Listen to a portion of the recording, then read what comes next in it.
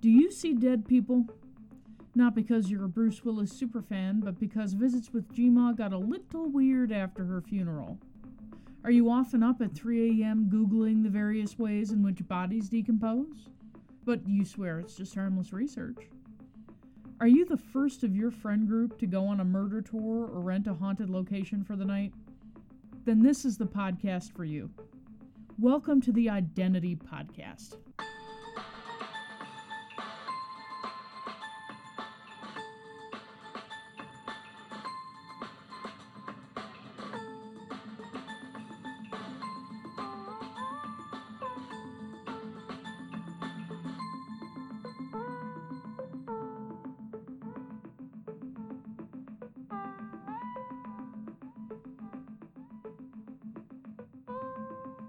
In October of 1871, Chicago was a tinderbox.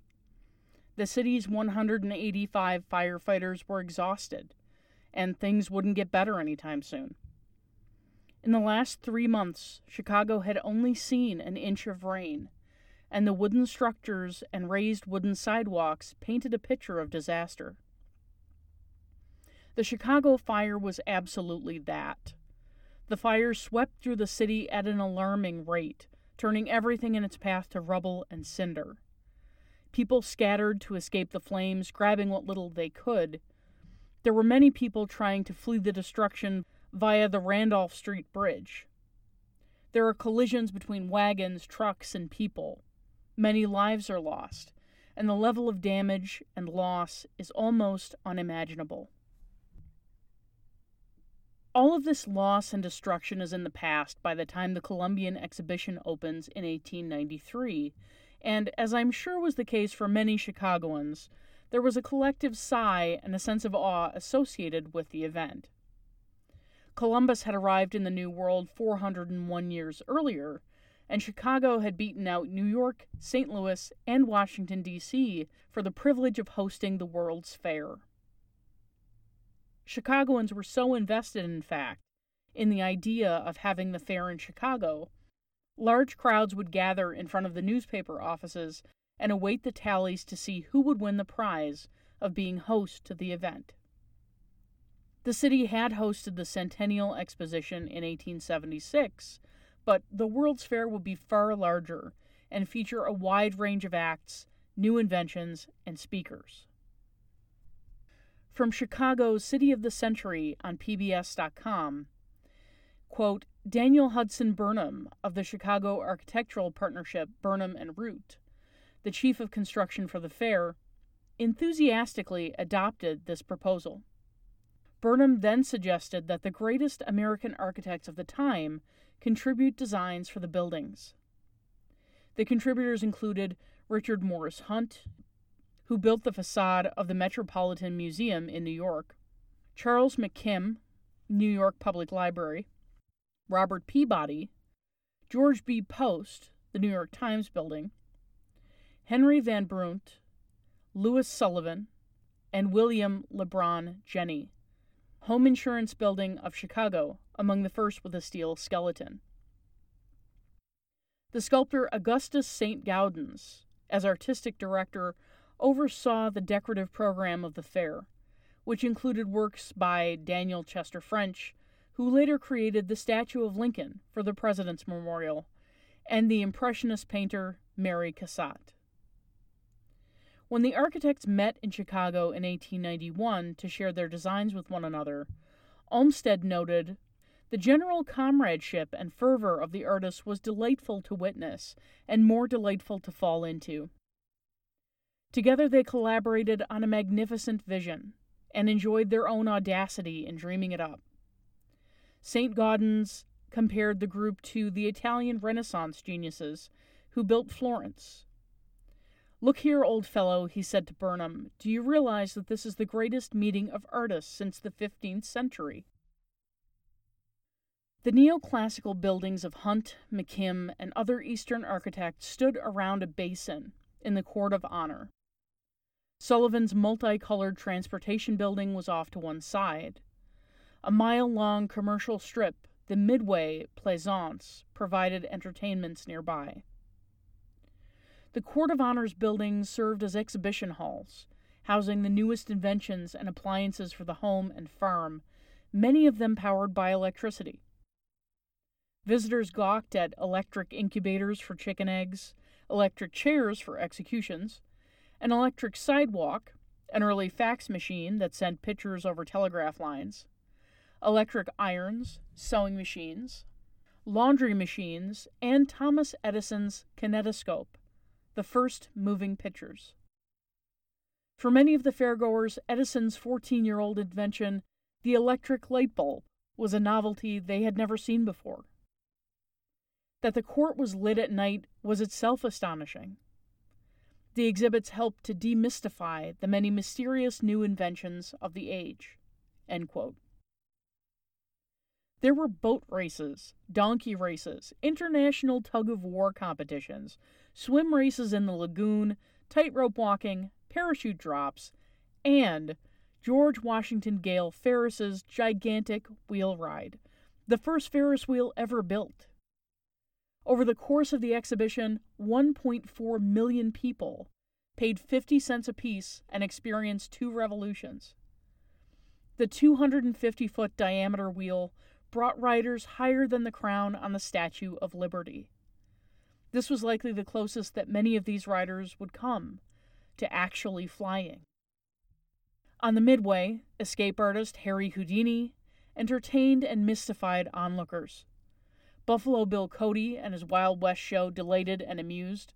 Now, Cody had apparently been denied a spot on the midway, but he set up on the outskirts and ran his show anyway, because fuck the police, I guess. And ragtime pianist Scott Joplin tickled the ivories. Americans experienced hamburgers and carbonated beverages, and purchased a new invention called a postcard, which they could send to their friends or family and regale them of their time at the Columbian exhibition. There were Hindu jugglers, beauty contests, and even a 2-headed pig. And while all of this was going on, while the city delighted in the new ideas brought forth by this event, and ate their hamburgers, and laughed and basked in the glory of the White City, in the shadows a monster was lurking. A monster who would take advantage of the large crowds and use the climate to his own benefit. A living darkness that would soon open its mouth and scream.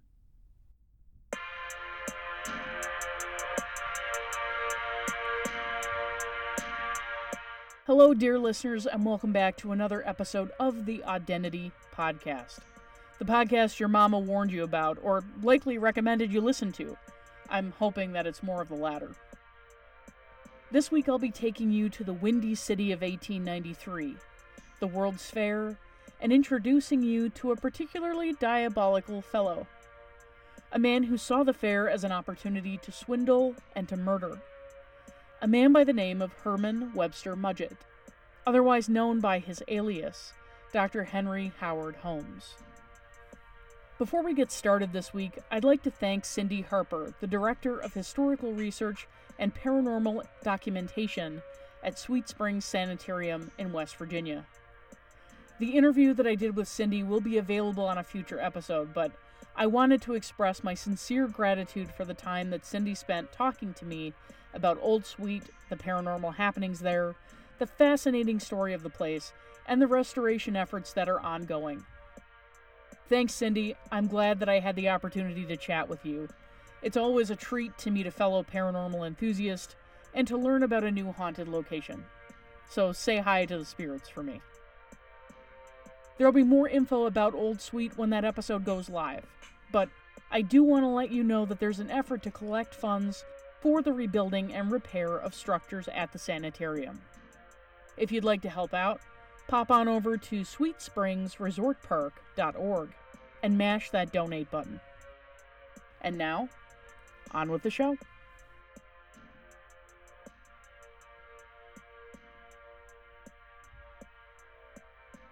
Herman Webster Mudgett was born in New Hampshire in 1861 to Levi Horton Mudgett and Theodate Page Price. Both parents were descended from the first English immigrants in the area, and Herman was the third child. He had an older sister, Ellen, an older brother, Arthur, a younger brother, Henry, and a younger sister, Mary. There is some speculation regarding Mudgett's past and whether or not he exhibited the telltale signs of becoming a serial killer later in life. But there's little proof to substantiate such claims. There's a story of young Mudgett being locked in a doctor's office with a human skeleton, but Mudgett himself has told this story, and I find him to be a rather unreliable narrator. At age 16, Mudgett graduated high school and began teaching in Gilmanton and Alton. In 1878, he married Clara Lovering, who gave birth to a son, Robert, in 1880. Mudgett enrolled at the University of Vermont in Burlington, but left after only a year. He was 18 years old. In 1882, he enrolled in the University of Michigan's Department of Medicine and Surgery and passed his exams in 1884. While in attendance at U of M, he worked in the anatomy lab under Chief Anatomy Instructor Professor Herdman. Mudgett had also apprenticed in New Hampshire under noted advocate of human dissection, Dr. Noam White. Later in life, Mudgett would admit to using cadavers to defraud insurance companies. By 1884, Clara and Robert had moved back to New Hampshire to avoid Mudgett's violent outbursts, which were many. Apparently, some of his housemates had witnessed his behavior. Mudgett's next moves were meandering. He spent some time in Moores Forks, New York, leaving quickly after he was under suspicion of being seen with a small boy who later disappeared. Mudgett claimed the boy had gone back to Massachusetts, and the authorities must have accepted his word as fact because there was no investigation. Mudgett left town after this incident. From there, he traveled to Pennsylvania and got a job at Norristown State Hospital, but he quit after a very short time. He also worked as a druggist in Philadelphia, but immediately, and a little suspiciously, left the city after a boy fell ill after having taken medicine prepared at the store. Mudgett again denied any involvement. From Holmes' own words, H.H. Holmes' biography, quote, "About July 1st, one afternoon, a child entered the store and exclaimed, 'I want a doctor. The medicine we got here this morning has killed my brother or sister.' I could remember of no sale that morning, corresponding to the one she hastily described, but I made sure that a physician was at once sent to the house, and having done this, I hastily wrote a note to my employer, stating the nature of the trouble, and left the city immediately for Chicago. And it was not until 9 years later that I knew the result of the case." End quote. I'm not sure why Mudgett would run, unless he was guilty of the crime, or perhaps he was worried that his past deeds would be brought to light if authorities became involved. Right before his move to Chicago, Mudgett adopted the alias of H.H. Holmes, likely to cover his tracks and to avoid possible prosecution for his previous insurance scams. From Wikipedia, quote, "In late 1886, while still married to Clara, Holmes married Myrta Belknap, born October 1862 in Pennsylvania, in Minneapolis, Minnesota. He filed for divorce from Clara a few weeks after marrying Myrta, alleging infidelity on her part. The claims could not be proven, and the suit went nowhere. Surviving paperwork indicated she probably was never even informed of the suit. In any case, the divorce was never finalized. It was dismissed June 4th, 1891, on the grounds of want of prosecution. Holmes had a daughter with Myrta, Lucy Theodate Holmes, who was born on July 4th, 1889, in Englewood, Chicago, Illinois. As an adult, Lucy would become a public school teacher. Holmes lived with Myrta and Lucy in Wilmette, Illinois, and spent most of his time in Chicago, tending to business. Holmes married Georgiana Yoke on January 17, 1894, in Denver, Colorado, while still married to both Clara and Myrta." End quote. By the time Holmes arrived in Chicago, he was already wanted for several insurance scams. Holmes would mutilate cadavers donated to medical schools for dissection in order to defraud insurance companies, claiming the already deceased individuals were the victims of some terrible accident. He was a con artist and a bigamist, and he fled from one town to the next to escape prosecution.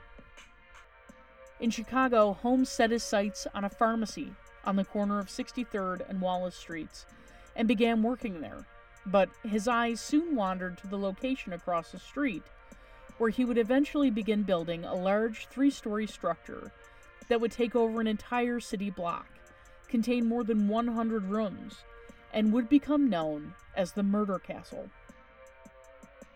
It would contain a drugstore, retail space, and apartments, though Holmes' definition of apartment would eventually prove to be a little different. Holmes himself called it the World's Fair Hotel, and said it would accommodate tourists visiting from outside the city who wished to enjoy the fair, but the building served a much darker purpose. Women seeking better opportunities came to the city in droves, and the large crowds gathering for the exposition would create a perfect storm for these women to disappear without a trace. During construction, Holmes would suddenly fire workers and hire new ones in order to keep the plans of the location a secret. He'd get one carpenter to build a wall and immediately let the man go, then refuse to pay him, claiming shoddy workmanship. The cycle repeated, all the while the building was being constructed. Holmes himself hid supplies that he had purchased on credit within the castle and then refused to pay his bills. From all that's interesting, quote, there were hinged walls and false partitions. Some rooms had 5 doors, and others had none. Secret airless chambers hid underneath the floorboards, and iron plate-lined walls stifled all sound. Holmes' own apartment had a trapdoor in the bathroom, which opened to reveal a staircase, which led to a windowless cubicle. In the cubicle there was a large chute that tunneled through to the basement. Spoiler, it wasn't used for dirty laundry. One notable room was lined with gas fixtures. Here Holmes would seal his victims in, flip a switch in an adjacent room, and wait. Another chute was nearby. All of the doors and some of the steps were connected to an intricate alarm system. Whenever someone stepped into the hall or headed downstairs, a buzzer sounded in Holmes's bedroom. End quote. At one point, a large safe was purchased, and a room was built around it. The safe would come to serve a nefarious purpose in suffocating victims who Holmes trapped inside, but the company came to Holmes demanding their safe back. He supposedly told them that they could have it, but only if they could get it out without damaging the room around it. By 1892, the Murder Castle was complete, just as the grounds of nearby Jackson Park were being prepped for the Columbian Exposition. Now, at this point, I think it's important to go through the supposed list of victims. Some believe there were over 200 victims, others 27, but it seems that there's a master list of 9 that is pretty consistent. I'd also like to point out that the hotel portion of Holmes' Murder Castle was never opened. He likely never intended to use it as a hotel, and just used the ruse of opening a large and luxurious hotel to swindle investors out of their money. Holmes was a con man and a swindler for sure. I'm not going to list all 27 supposed victims here, but you can find a comprehensive list at MysteriousChicago.com. I'm not going to list all 27 supposed victims here, but you can find a comprehensive list by Adam Seltzer at MysteriousChicago.com. He does a lot of research, and is a tour guide and Atlas Obscura field agent with 10 plus years of experience in the city of Chicago. He's also often called upon to offer expertise on varying topics on the History Channel and the Travel Channel. He's also got a podcast called Cemetery Mixtape, which is phenomenal. Absolutely worth a listen. So the 4 known victims of Holmes are Ben, Howard, Alice, and Nellie Peitzel. These 4 were murdered in the autumn of 1894, and their bodies were recovered. All but Howard's body were positively identified. Howard's remains were burned and could not be identified. Holmes only received a conviction on Benjamin Peitzel's murder and never stood trial for the other 3. The assumed victims of Holmes are Julia and Pearl Connor, who were both murdered in 1891, Emmeline Cigrand, who was murdered in 1892, and Minnie and Nanny Williams, who were murdered in 1893. Julia, Emmeline, and Nanny and Minnie Williams' remains were never recovered. There is speculation that Holmes sold their skeletons to medical schools and disposed of the rest of their remains. Holmes claimed that Julia and Emmeline died during illegal abortions, and Holmes admitted to one of his attorneys that he had killed Julia. It's unlikely that Holmes would have been convicted of their murders, as there were no bodies or evidence to prove it. Bones found in the basement of the castle were said to be those of Pearl Connor, but forensics was a new idea at the time, and the bones couldn't be positively identified. It's believed, however, that Holmes did in fact kill the 5 women. Seltzer states on his website that newspapers at the time would publish a story about Holmes or the castle investigation, the finding of remains, etc., and authorities would come to find out that the items found weren't human remains at all. This correction wouldn't be published, and so the original story would be the only one available. He also states that writer Herbert Asbury suggested that at one time the total number of Holmes victims could be in the hundreds, and that this is simply not true. In an effort to make some fast money, and possibly to avoid the death penalty, Holmes began writing his memoir in prison. He cut a deal with Philadelphia publishers Burke and McFettridge in 1895, the year after his arrest. The book is titled Holmes' Own Story, and a copy cost 25 cents. The book itself was likely another scam to trick the public into believing that he was simply a man trying to make his way in the world and squeeze a penny out here and there when he could. His crimes have been published in every newspaper at the time, painting him as a horrifying monster and degenerate swindler, and he likely created the manuscript to further con those individuals who read the accounts of his heinous crimes into believing that he never perpetrated the murder of which he was convicted. It was also likely to explain away the other murders he was suspected of committing, but never stood trial for. In the author's preface to the original edition, Holmes laid out his intentions for the book. Holmes writes, quote, "The following pages are written under peculiar circumstances, perhaps the most peculiar that ever attended the birth of a literary work. Incarcerated in prison and awaiting trial for the most serious offense known to the law, it has been written only after mature deliberation against the advice of my friends and in direct opposition to the positive instructions of my counsel, who have attempted in every way to dissuade me from its publication. But the circumstances under which I am placed, in my judgment, make it imperative that I should disregard all of these considerations. For months I have been vilified by the public press, held up to the world as the most atrocious criminal of the age, directly and indirectly accused of the murder of at least a score of victims, many of whom have been my closest personal friends. The object of this extended and continuous enumeration of alleged crimes has been apparently to create a public sentiment so prejudiced against me as to make a fair and impartial trial impossible.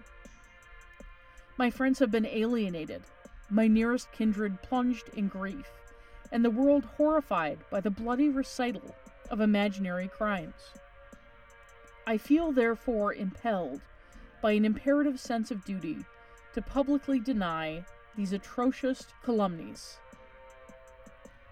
The following pages will therefore be found to contain a simple and complete narrative of my entire life, and a full history of my associations and dealings with Mr. and Mrs. B.F. Peitzel and their children, the alleged disappearance of Minnie Williams, and the tragic death of her sister Nanny. My sole object in this publication is to vindicate my name from the horrible aspersions cast upon it, and to appeal to a fair-minded American public for a suspension of judgment, and for that free and fair trial which is the birthright of every American citizen, and the pride and bulwark of our American Constitution. HHM. End quote. Holmes goes on to outline every moment he spent with his supposed victims. The stories appear to be well rehearsed in his mind, and I wonder how much time he actually spent during the act of murdering each of these people, and the time he spent in prison putting all this together. Upon reading the entire collection of Holmes' written work, I can only say that the man was a pathological liar. At the end of the memoir, as it's published by Pernillis Media, there's a confession letter. Holmes sent this letter to the Philadelphia Inquirer, and toward the end he states, quote, "The least I can do is to spare my reader a recital of the victim's cries for mercy, his prayers, and finally his plea for a more speedy termination of his sufferings, all of which upon me had no effect. Finally, when he was dead, I removed the straps and ropes that had bound him, and extinguished the flames, and a little later poured into his stomach 1½ ounces of chloroform. I knew that he was dead. It has been asked why I did this after I knew that he was dead, what possible use it could have served.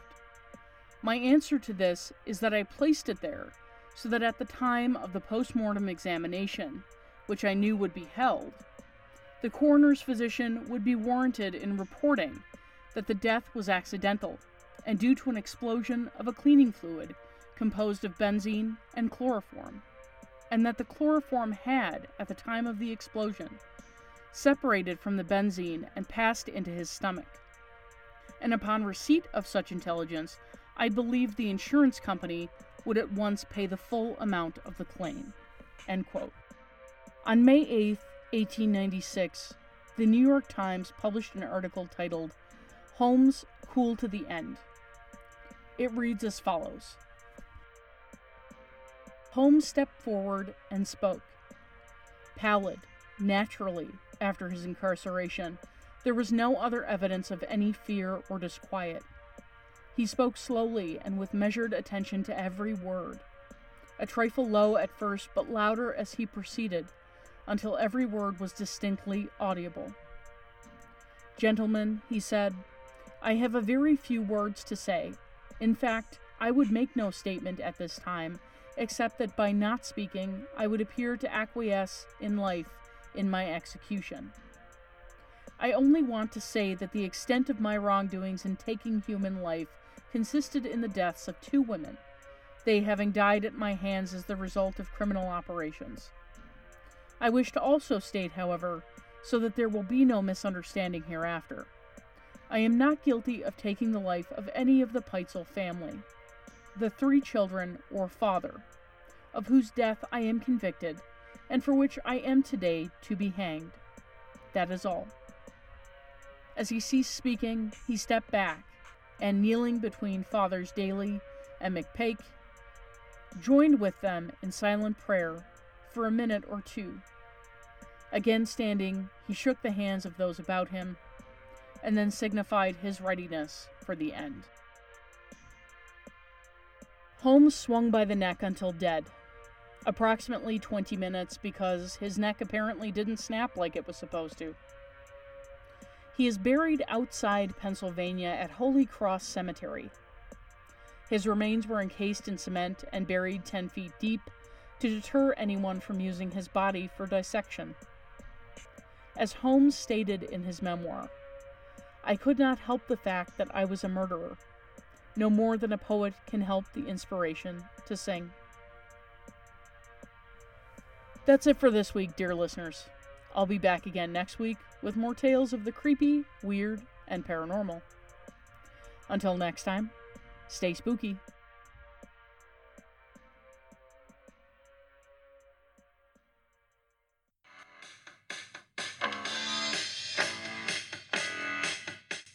The Identity Podcast is brought to you on a weekly basis by host Janine Mercer. That's me.